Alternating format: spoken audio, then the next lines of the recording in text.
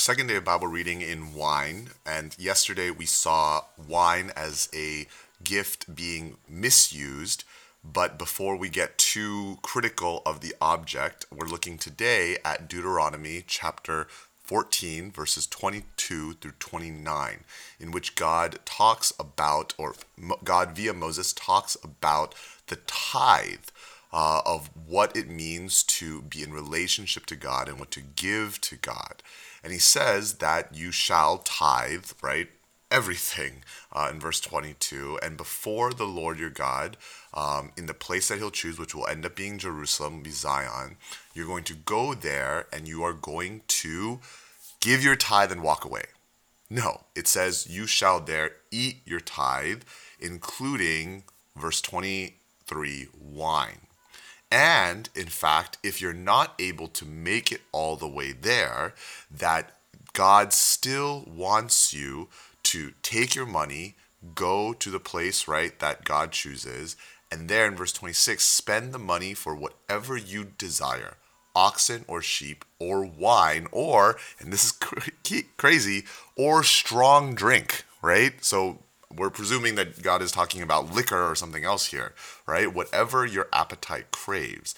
And you shall eat there before the Lord your God and rejoice, you and your household.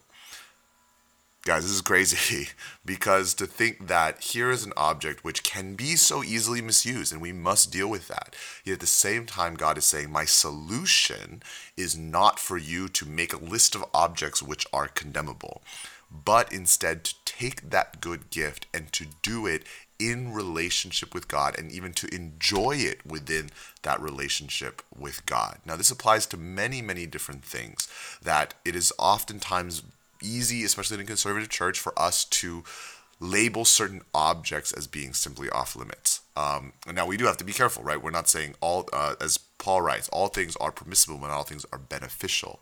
And yet we see here God saying that ultimately my goal for you is to rejoice in the freedom that I have given you.